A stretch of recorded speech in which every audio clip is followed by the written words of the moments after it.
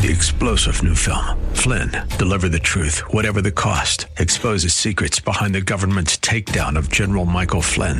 Flynn knew what the intel world had been up to. He ordered the first audit of the use of contractors. This set off alarm bells. He told the truth. He was the most dangerous person for Donald Trump to hire. They had to get rid of Flynn.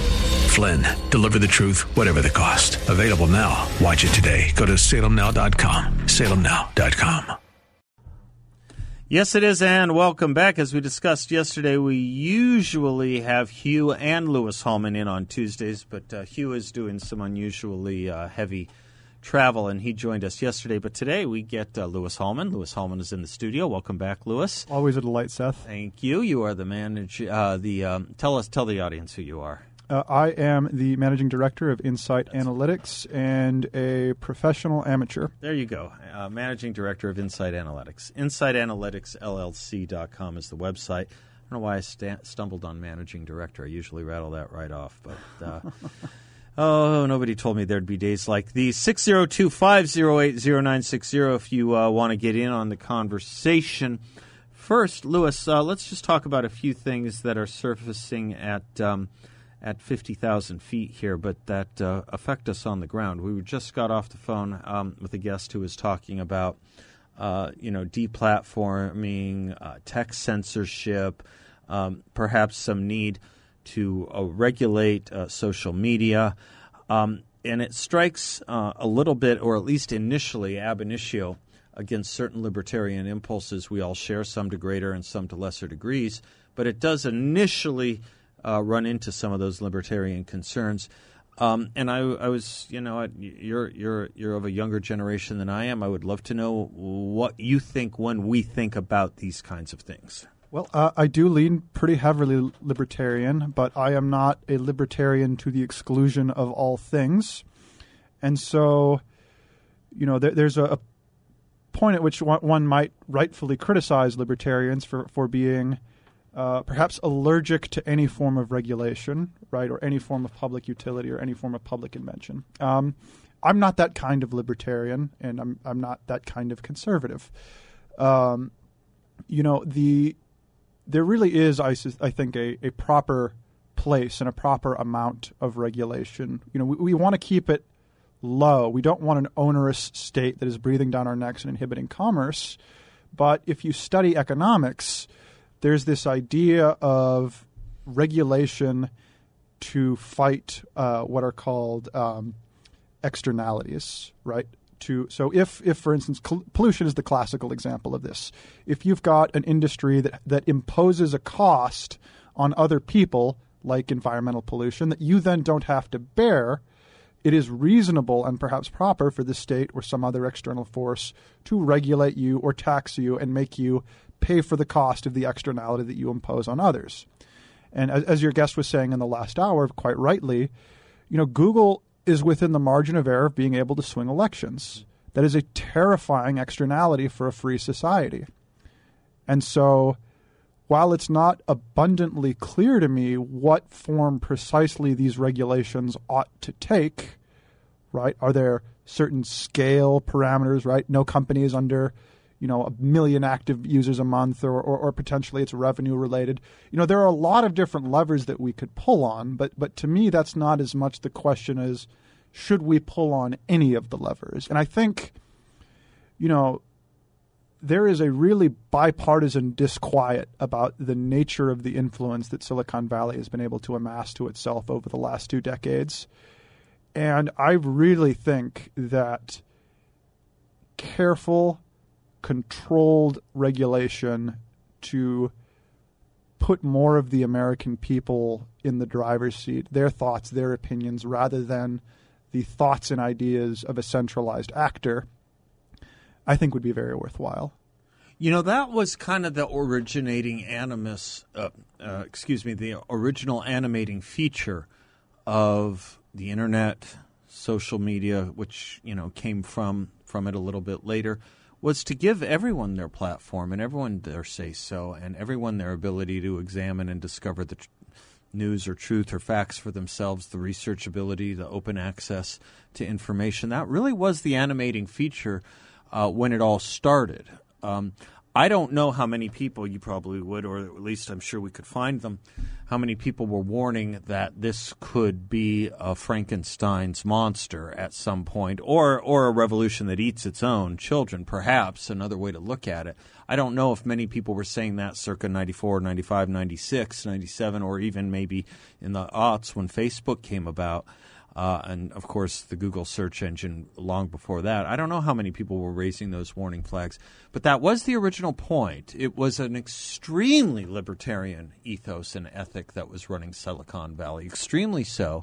And then it became partisan. And it didn't just become partisan. It became more than partisan. It became hardened ideologically Right. partisan. So one of the things that's weird about this to me, right, everyone kind of brings up that older internet, right, the weird sort of days of the internet where anyone could post anything. I remember there those was really days. not I'm a lot old of enough to restrictions. remember. I'm old enough to remember those. One days. of the things I don't know that we could get that genie back into the bottle, as it were. Right. One of the reasons I think that the internet was like that in the first place was that, you know, the scale wasn't really there. The user base was not nearly as large.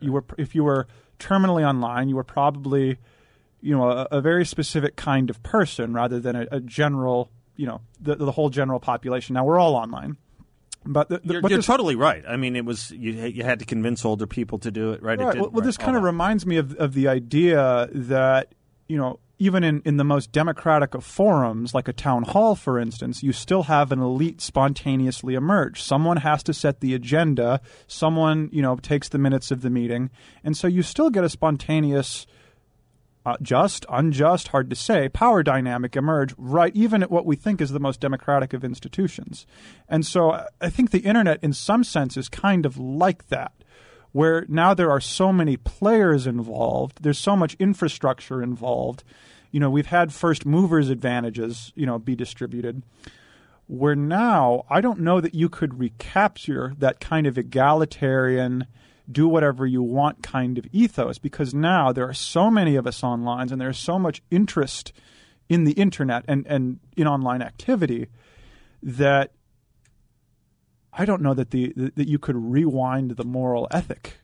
You know, one of the things that kind of blends a couple of these thoughts together, a couple of these examples that we're talking about, I don't know if you remember in 2004, 60 Minutes then with Dan Rather.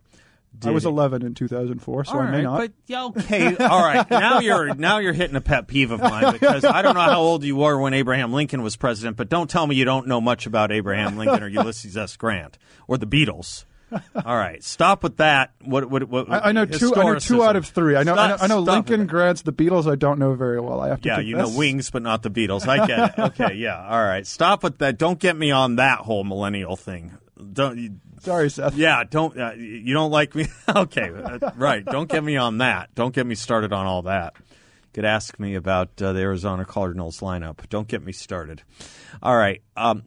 In 2004, Dan Rather was doing CBS 60 Minutes, and he put together what was a hit job on George W. Bush running for re-election by using faked ersatz manufactured letter about him getting out of Vietnam by getting preferential treatment to go into the National Guard. Mm-hmm. You may remember this. And a couple burgeoning websites/blogs, the most prominent among them, the Powerline blog, put it out there and said something doesn't look quite right about this letter. Right. And, you know, they crowdsourced it unintentionally. They started getting feedback. America's a big country. People have a lot of interesting hobbies. Who knew? Some people collect old typewriters. Yep. And the people that had typewriters from that year, whatever it was, 1970, 1971 maybe, they wrote back to Powerline, and they did it with all the evidence they could amass, you know, with the pictures and all that. That font didn't exist. That letter could not have been written by that typewriter because the font didn't exist. And Dan Rather, sounding a lot like James Clapper, was maintaining the veracity of his story as the story all around him and everywhere was crumbling, and the exec said, "You got to go." And he was fired. Some say maybe the first scalp attributable to the internet, or at least to a blog, the blogosphere. Interestingly enough, that was a big deal then. you could replicate almost nearly the same exact thing. You did it with Hunter Biden's laptop. There would be no consequence. Dan Rather was just too maybe ahead of his time. If he was responsible for mismanaging the response to the Hunter Biden story or covering it up or lying about it or censoring people, he'd still have his job. He'd have his job if he did then what he did today. It's kind of an interesting turn. That's kind of the ideological race we have taken on this sort of thing. Can we go to the quick break and pick up on that when we come back? I'd love to. I'm Seth. He's Lewis. 602-508-0960. We'll be right back.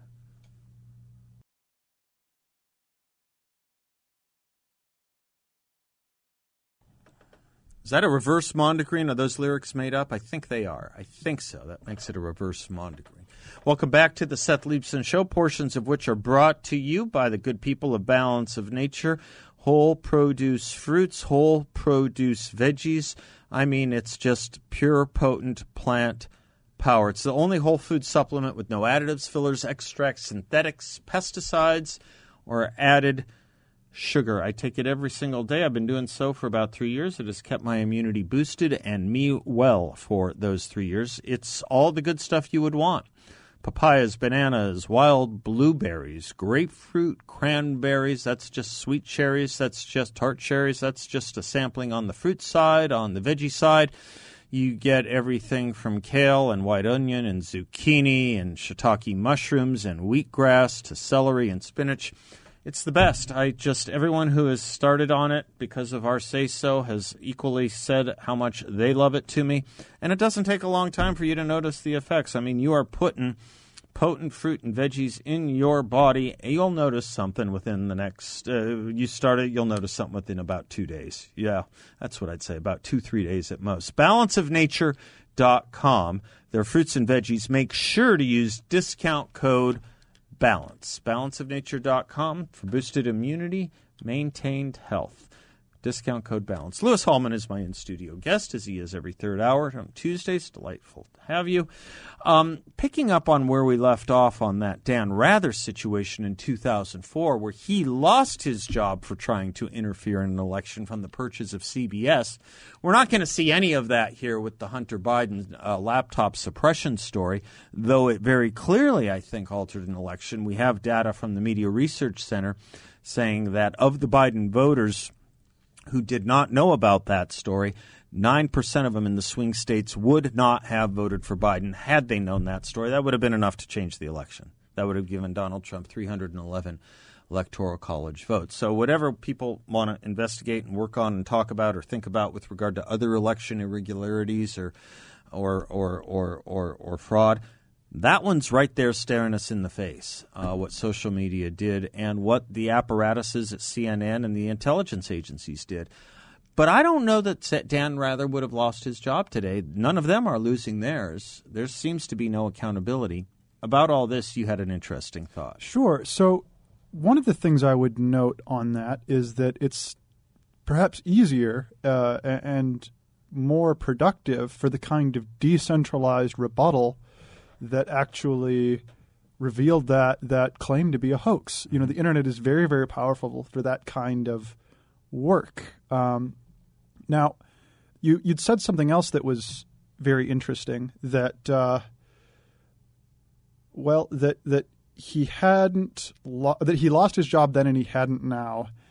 But I don't think he would now. Right, based on the fact that no one else is losing theirs Well, what's sort of interesting about that to me is that, you know, as far as the technological change we've seen since there, you know, it's not really a data problem, right? What it is instead is it seems to be a political problem, you know, that we can't either call out the bad actors in our own party that are putting out, you know, or in other parties that are putting out, you know, the straw man nonsense statistics. Yeah, we have some on our side too, you bet. Both parties have them, you know, and it really is an issue. But I wonder if that failure to reject those nonsense ideas now, where we seem very, you know, much more partisan, much more against each other, is that a new steady state of affairs forever, do we think? Or is it instead a temporary reaction to the current kind of political transition that we're in,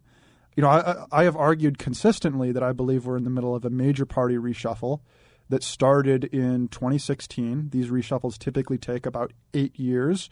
So I think we're maybe a little over halfway done. Maybe there's another 4 more to go. Typically takes 8 years to a decade. And I wonder if there isn't on the other side of this either candidates that are more broadly appealing across parties or a new set of party platforms that aren't as mutually intolerable, or what it looks like. Because I don't think that this current mode of political incivility is permanent. It's a question as to whether it's sustainable, too. And it's also kind of a question as to, did perhaps social media bring us this divisiveness? I have had a... it's very possible. Yeah, pardon? I mean, it's very possible. Yeah, I've had this pet project of mine for years of identifying what media say about Republican, quote-unquote, statesmen, but prominent Republicans when they die, and what they said about them when they were alive. And it's very different. They're very different things. What they said about John McCain and what they say about him now is very different than what they said about him when he was running for Senate re-election or for office. He was a racist and a bigot. Bob Dole is the most recent example. He was a racist and a bigot. You go back, Barry Goldwater was a racist. San Francisco Chronicle wrote that the 1964 political convention, Barry Goldwater's convention, had Mein Kampf as its Bible. You saw this same kind of language, this fascism language, this Third Reich kind of language against Republicans since the 50s.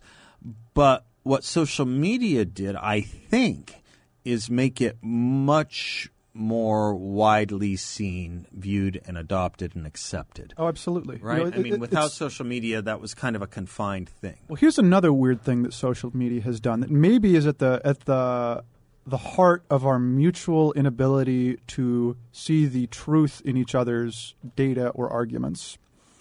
So one of the things that has happened recently as a result of social media is that if you look at the population sliced into, say, 10-year tranches, right, 18 through 28, 28 through 38, yada, yada, what you see is that each slice has a widely different source and media diet online.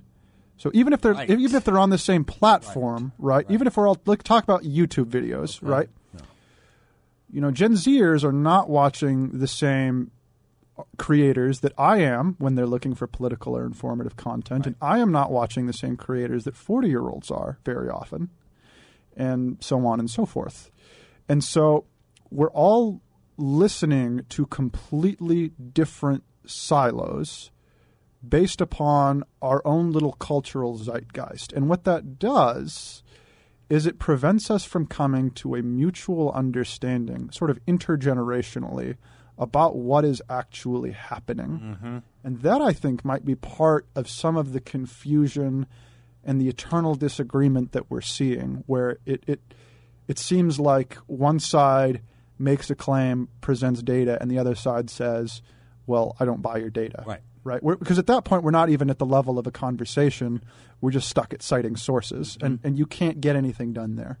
The debates that were prominent in the academic community in the 1980s were about, well, the phrase was the Western canon, sometimes Western civilization or Western civ or Western civics, but the debate was about the canon and whether, colleges particularly, and it's now floated down to elementary and secondary, but in that time in our lives it was colleges, about getting rid of the canon, that we didn't need to have this regimented or specific outline of things we should all be reading or we should all be taught about. It's a horrifying idea. Or that we should all know.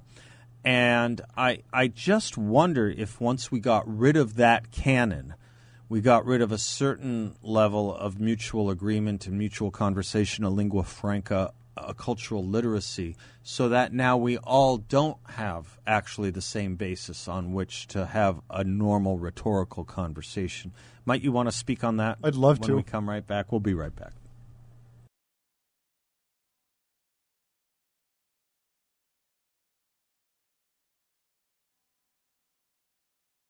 Louis Hallman, you wanted to respond to what I was saying. There was this interesting effort in academia to get rid of the canon. I think in some were concerned that it would end our common knowledge, common cultural literacy, a lingua franca, if we weren't at least somewhat familiar with our common, shall we say, common tradition, common heritage.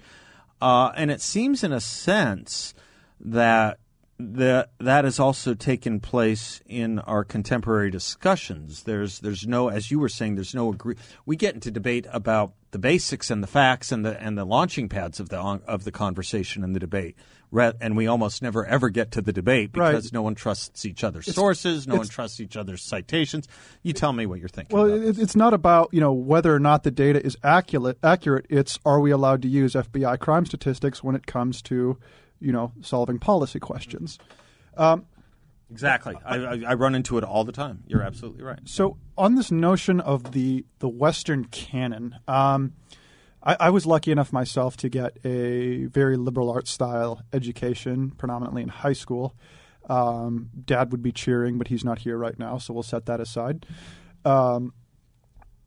So a culture, as far as I can really think to describe it, is really not much more than about 500 to 1,000 books that agree with that. that the members of the culture, if not have read, have been exposed to, whose stories and patterns they are familiar with, right? And want to read. Even if they haven't read them, they know they have a deficit having not read them. Right. So the idea, why do you have a canon, right? The idea is that we in the West, our culture is modeled on the actions and the philosophies and the archetypes embodied in the canon that we read and discuss and learn and study.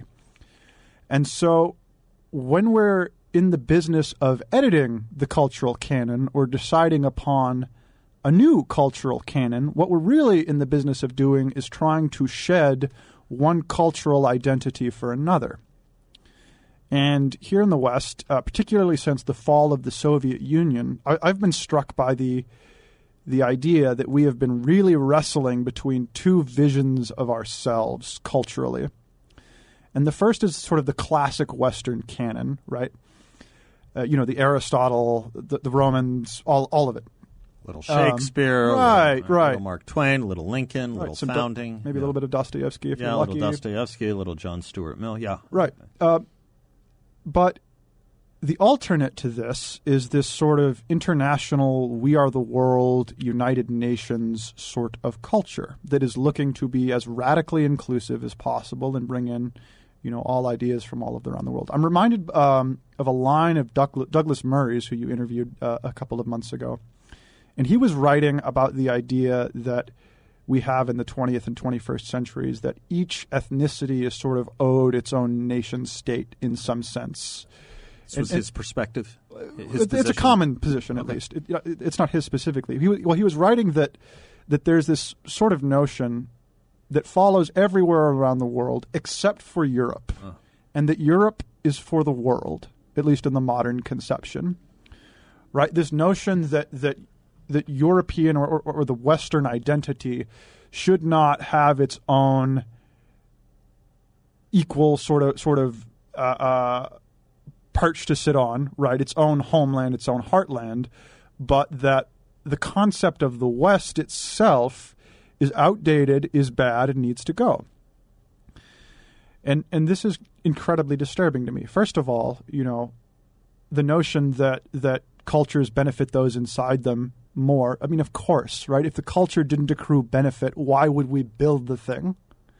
But beyond that, as we try to include more and more and more, we water down those very central archetypes that give us any kind of definition and meaning, right? The idea of the sovereignty of the individual is a uniquely Western idea.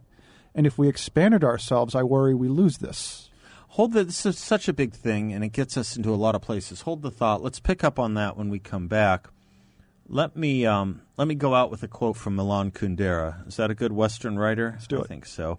The first step in liquidating a people is to erase its memory, destroy its books, its culture, its history, then have somebody write new books, manufacture a new culture, invent a new history, before long the nation will begin to forget what it is and what it was. Kind of interesting. Let's pick up on all that when we come right back.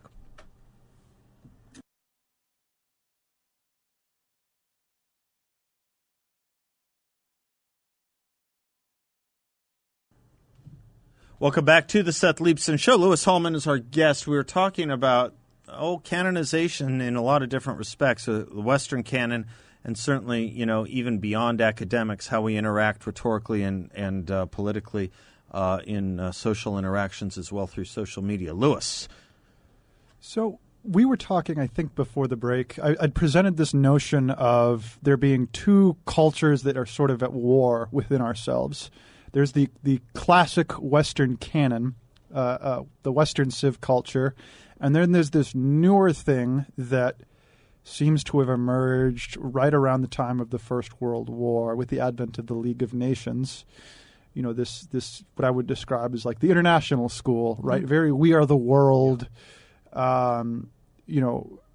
Exclusion of any kind is a bad thing monotonically. All of these sorts of things. And cultural relativism was becoming bigger and bigger. Right, absolutely. That as, mutual citizens on this planet, we can't judge another culture for what they do. All we have is a tradition. They may have an equally good tradition. Right. And so, it's really this kind of international model, this international culture that, at least in my eyes, had really been very successful after the collapse of the Soviet Union. Particularly with the advent of things like the WTO and other large sort of international bodies to try and keep itself floating. But what's interesting about this sort of stretched international culture is that it is in some sense rootless. It falls apart when it is threatened. And I think the best example of this I've seen, and what gives me a great deal of hope, in fact, was the reaction in about the first week after the Ukraine crisis began, in that there seemed to be at the time a resurgence of the idea of ourselves as Westerners, and the idea that that is something unique and special, important and worth protecting, which I hadn't heard in a very long time. And so the idea, I think, is that this notion of a Western civilization is one that emerges and is strongest, as I think all civilizations and cultures are, in extremis or in opposition to an outside group. You can look at countries all over the world and empires all over the world, and you can see that they define their cultures. They form principally over a period, typically about a century, of entrenched opposition to another ethnicity. So the Russians versus the Mongols created the Russian system. We see the English system pull up after the Continental Wars in Europe. We see the Americans after the British invasion and the Revolutionary War. And so as we move into a world that is less artificially unified by a U.S.-led sort of Bretton Woods-style global order, as we move into a world with more regional power brokers, brush fire wars, and deglobalization and instability, I think that is a much better greenhouse for Western civilization than the last 30 years that we've been living in. It's interesting the way we get reminded of these things from time to time, which is, I think, a little bit of what you're kind of touching on. We were reminded of it in the first week of the Russian invasion of Ukraine, that there was a role for the West, if not the United States. We were still called the indispensable nation for that week, weren't we? Yes. For that week. And I don't know, Ukrainians are kind of still looking at us as that nation. I don't know if we are that nation anymore, if we can rise up to it. But we were reminded of it that way. We were reminded of it for about 2 months after 9/11. Of course, whenever there is something awful that is an attack on us, we summon that. It's weird that it doesn't seem to have lasting power much anymore. But it is our allies more often than not and our enemies that remind us of these things. Think about the protesters in Hong Kong a little over a year ago. They weren't marching with iconography from other cultures or other civilizations or other countries. They weren't marching with the South African Constitution, let us say, or the Mexican Constitution. Right. No, they were marching with ours. Exactly. And right? they and legions of people all over the world who vote with their feet every day to come to the United States and not China and not Russia and to a far lower extent places like Germany or the UK or others. Right. The sheer magnitude, second choice. The sheer magnitude of the queue to get in here is about all of the evidence I need to conclude that we are about as tolerant and as open and as welcoming as it is possible for a society to be. Yeah. That we are unwilling to utterly lose ourselves and shed all of the things that make us uniquely ourselves, is frankly where a lot of the argument comes. It's why, we're called racists and bigots for the notion that, again, the individual is central. We're racists and bigots. Let's push that thought. We're racists and bigots for the notion that we believe what immigrants believe about us. Right. We're racists and bigots because we believe what racial and ethnic minorities in other countries think about us. Mm-hmm. That's I don't know if anyone's ever really quite put it together that way, but that is the ironic time we live in. And it goes so far here, the undermining of it, that, the canon's gone, or, in decisive respects it's gone from pedagogy, but they didn't stop with the canon here. And all of this is homegrown stuff. Well, it really is. I don't know all how homegrown stuff. They I don't tried know to how change much our of the founding canon, date. I don't know how much of the canon is gone, Seth, right? We come back to this, it's sort of like the retrenchment of Christianity over the last 100 years, right? There are far fewer. You can get a history degree in every Ivy League school in America and not have to take an American history course. Well, there are fewer Christians than there were per capita than 100 years ago, but the influence of Christianity over our thinking and our philosophy has not waned in the slightest. Oh, really? You don't think that we are a less Christian nation than we were, regardless of population? We still hold that you are innocent until proven guilty. Do we? Still hold... Do we? Thinking point, do we? All sorts of... We'll be right back.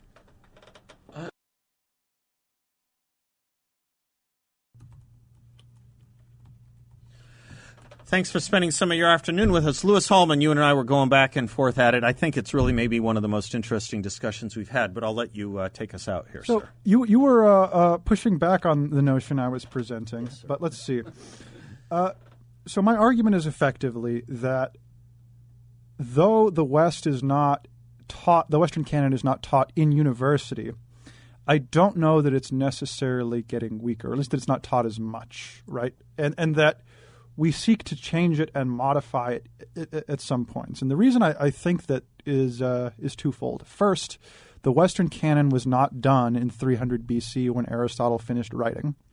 It grows and it evolves with the times and the needs of the culture. Totally true. It's very open to modification as long as we don't lose, I think, the overall idea.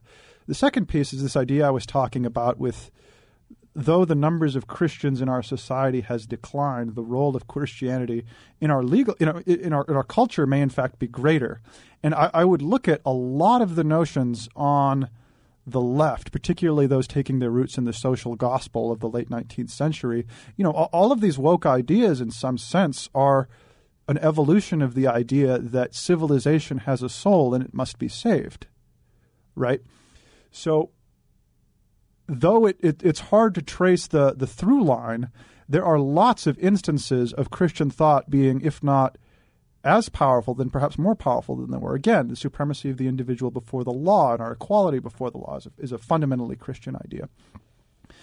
And so, like that, I don't know that the West is out yet. Okay. We've just come back and become resensitized to a need for it.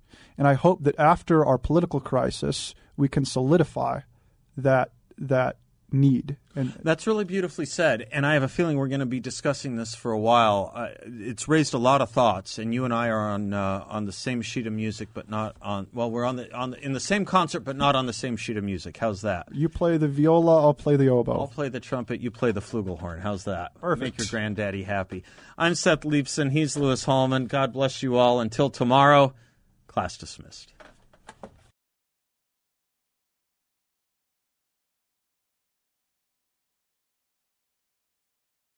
Three-star General Michael J. Flynn, head of the Pentagon Intelligence Agency, knew all the government's dirty secrets. He was one of the most respected generals in the military. Flynn knew what the intel world had been up to. He understood its funding. He ordered the first audit of the use of contractors. This set off alarm bells. The explosive new documentary, Flynn, Deliver the Truth, Whatever the Cost, uncovers the facts behind this scandal. Flynn told the truth. He was the most dangerous person for Donald Trump to hire. I find out the worst enemy that I'm going to face in my life is right here in America. They took my assessment and they wanted me to change it. And I was like, I'm not changing it. They had to get rid of Flynn. With in-depth interviews, archival footage, and never-before-seen personal records of the man behind the headlines. I just felt like I was drowning. Flynn, Deliver the Truth, Whatever the Cost. Available now. Watch it today. Go to salemnow.com. salemnow.com.